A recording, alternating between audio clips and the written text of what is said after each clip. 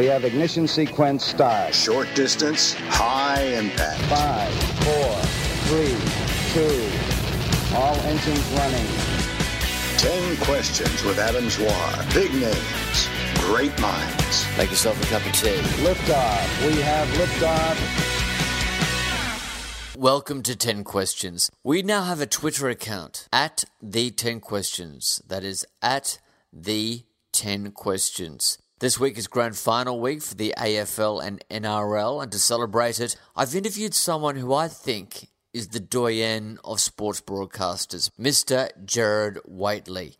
Gerard and I worked together at the Herald and Weekly Times in the late 90s and early 2000s, where he was the editor of Hit magazine, then senior writer at the Sunday magazine. Then he went on to Channel 10, then Channel 7, then back to Channel 10, winning many awards and plaudits along the way. Then he became the main football caller on ABC Grandstand, following in the footsteps of Tim Lane. Gerard has a great command of language, and his calls are always vivid and precise. These days he's combined his grandstand duties with hosting the TV shows AFL 360 and Offsiders, where he brings an intelligence and wit to the sports conversation in Australia. The words he uses might not have as many syllables as the words used by his sometimes Offsiders panellist Gideon Haigh, but they're still long, and when those two are in concert, you're not just listening to a conversation about sport, you're actually growing your vocabulary. Gerard had a tight schedule this week, but I was able to get 15 minutes with him. I was out when we spoke, so I had to record the interview on my phone using tape-a-call, and there were beeps. I haven't worked out how to get rid of them. It doesn't matter. It was a great chat with an icon of Australian broadcasting. Gerard Whateley, question number one, when were you most happy?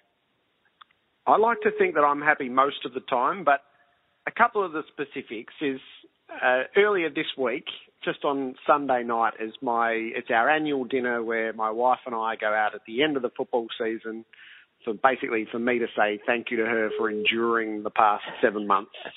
And we sat we went to Vue de Monde up at the Rialto, and we sat looking out over Melbourne, and there were just none of the demands of either home or work, no phones, just a chance to sit there and chat about things and I guess reconnect with just a conversation that had no time demands sitting on it and no push and pull.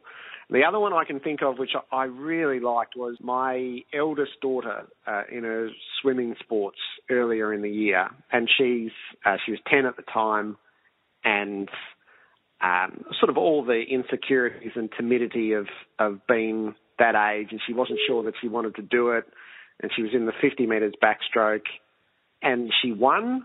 And just in the last few metres of that, when she was going to win, it was just that surge of not pride, but just emotion for her that she conquered something that she wasn't sure about.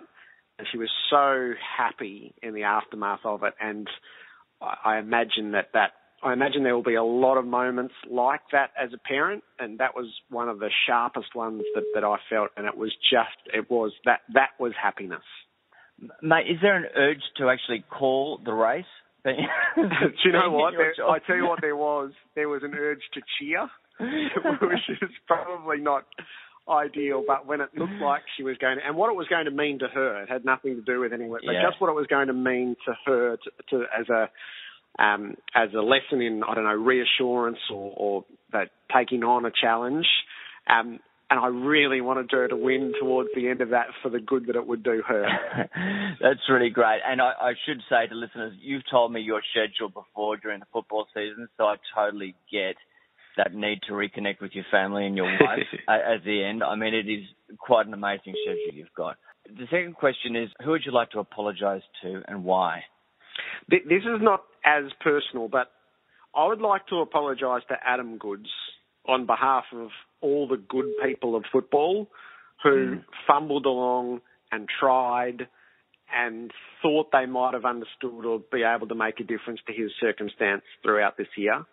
And perhaps there were moments where in our eagerness to do so, we might have made things worse and we might have made his experience even more intense. And certainly by the end, it was quite clear that we had solved nothing. So this was a moment where the footy community, which I think has prided itself in various stages this year of being like family, it was unable to heal what is an open wound to the end. And it's something that from the outside, a lot of us ended up feeling really passionate about, but imagine what it was like for him. And the fact that we weren't able to do anything to, for whatever solidarity and compassion was showed, it wasn't able to alter the circumstance. So there'll be people who simply don't care about this, and that was such a great pity. But for those of us that do, I think Adam Goodes is owed an apology. And there's probably that level of conceit that you might actually be able to shape things and change attitudes and help educate. And in this instance, it just, it's been really sobering, I think, that when attitudes are so entrenched that the thought that you might be able to change them in this instance just proved impossible. Yeah, Twitter certainly didn't cut it. I can tell you that. Question 3, what is your greatest regret? I have a couple of friendships that I haven't been able to maintain. And it's not that they're gone, it's just that they lie dormant. And that does rest on me. And that's having a poor work-life balance where, whatever spare time I have is completely dedicated to family. But it does mean that next social group, and particularly one friendship from school, which is still there, but I either don't tend or can't tend. I suspect that's an excuse. I don't tend to it, and I wish that I would commit, and every now and then it occurs to me that I really should, and hopefully I do, but as it stands, that's a regret. But the various sacrifices that are made from time to time, there's that one friendship that I would really like to sort of get back going, and that rests with me. Question 4, what will you still need to do to feel you've lived a satisfactory life? I won't be satisfied. I suspect I'm a little bit restless, and I am always looking for what comes next. So there isn't that one thing that will round things out. I'm careful to make sure that I am fulfilled as I go along, but I'm always looking for what comes next.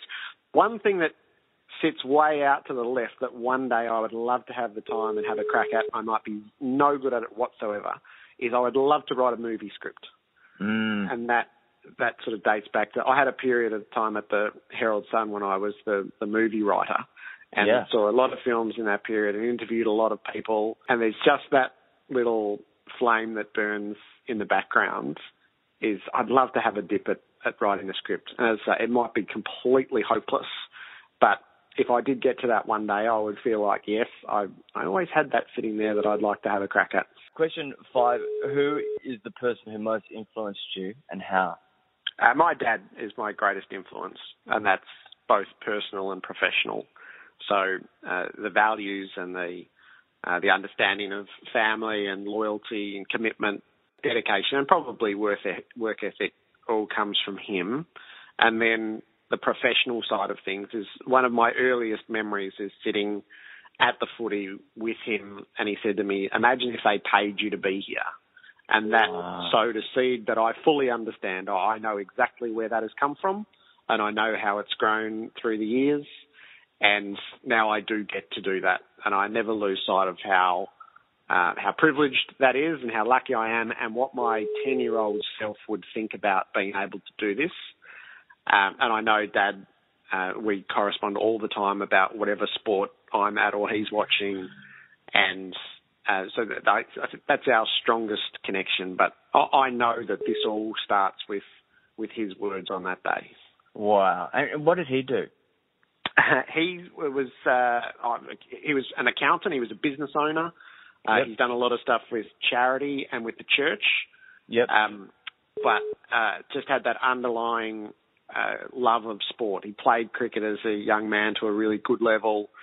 And from the time I can remember, we were going to sort of footy, cricket, and then racing a little bit later on. So the passion that I have for sport is passed on from him, and what I understand of sport very much comes from those childhood experiences.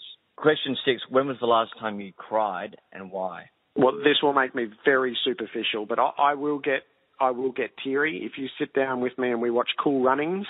I'll get teary at the end when the Jamaican bobsled team carries it across the line. Yeah. So in real life sport, it absolutely has an emotional impact on me. I got a lump in my throat the other day down at Geelong when Steve Johnson was retiring, and having seen all of his career as a fan and then a commentator, and understanding the amount of joy that he has provided me as a spectator, and the successes which are so important in a sport following life, and then the day that Black Caviar was retired, and we'd spent invested a big portion of 4 years in following that journey. Yep. And what that meant to not only the broader community, but it meant a lot to me by the fruition of it. And the day she was brought back to Caulfield to parade, that was tremendously emotional. And I was lucky to have a formal role that day, but when my formal part of it finished and she was just walking around and then she walked off into the sunset, that was quite beautiful. And I know the Premier of the state at the time was openly weeping, and the strapper was weeping, and everybody had a lump in their throat, and I certainly had a tear in my eye. I think I was watching 360 though on those important occasions. Bizarrely, I remember, Robbo pressing you on it. Yeah. Probably trying to get a tear out of you, if I remember rightly. Yeah, there was a good deal of mirth in it, but I think the emotional investment over a long period of time to know that we'd seen something truly wonderful and memorable, that really did mean a lot at the end. Just quickly, how long did it take you to write the book?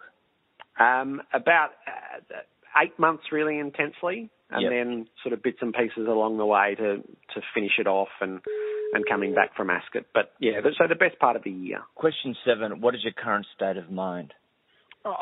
This is twofold. So the Broad is excited.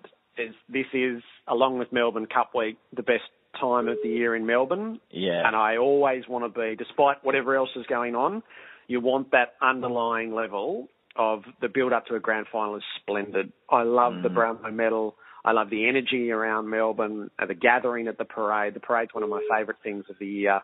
And then the possibilities contained within the game itself. So always having that pretty pure level of excitement around it. And then the second is, this will sound contradictory, I'm frantic, but I'm rigidly ordered. I know exactly what has to be done at the exact time and where I have to be, and just making sure that all the pieces fit and I am where I want to be. So, I am privileged to be sort of a part of this, as you can help to build the excitement around it and draw people towards it, and then you have a role to play. When you call the game, you have to do justice to the deeds and pass it on to those who can't see it at the time, and those sorts of things. Question 8, what do you consider your greatest achievement? Our family is, I've been going out with my wife since we were teenagers, so everything that we've experienced and built, we've sort of done together, and our endeavours are done as a partnership. So her achievements and my achievements are absolutely linked. We've travelled together. It's sort of one of those lucky experiences. I know people have their life experiences and then they meet their partner and then they sort of set up, as we had it almost the other way around, as we've had all of our life experiences together and then we had our family, which fantastic. We treasure. And our kids are 11, 8 and 3. So that is quite the adventure, sort of. And you never, you don't quite know what family life will throw up, and the challenges and the joys, and that we sort of do that as a partnership and explore those things and have those experiences together for the first time around. I really treasure that, and above anything else, the family side of things is I'm really very sort of satisfied and joyful around that. Question 9: who would you want on your side in a battle, and why? The two producers that I work with most intensely in that sort of collaborative and challenging and striving environment, and you would understand this. So Tim Hodges is the producer of AFL 360 and Adam White is the producer of Grandstand AFL. And that sense of the daily challenge or the weekly challenge, however it's set up, And from the first moment of planning to try to see it to fruition against sort of tight deadlines and various circumstances which will divert along the way, and producing something that does justice to the efforts and, lives up to a level of excellence that we like to establish. And sometimes you reach them and sometimes you don't. And sort of those honest moments of reflection where you don't, and the buzz that you get when you actually get it the way you want it or even exceed what you'd planned for. Those lads have a tremendous dedication. They have an absolute commitment and they have a fierce loyalty towards me, and I love them for it. And so I would happily go into battle with them. And then the final question, Gerard, what would you like your last words to be? That went well. And so did that. So thank you, Gerard. Sorry about the beeps. And remember, any news that is 10 questions related can be found on our Twitter account at the10questions. We have ignition sequence start. Short distance, high impact. 5, 4, 3, 2. All engines running. 10 questions with Adam Zwar. Big names, great minds. Make yourself a cup of tea. Liftoff. We have liftoff.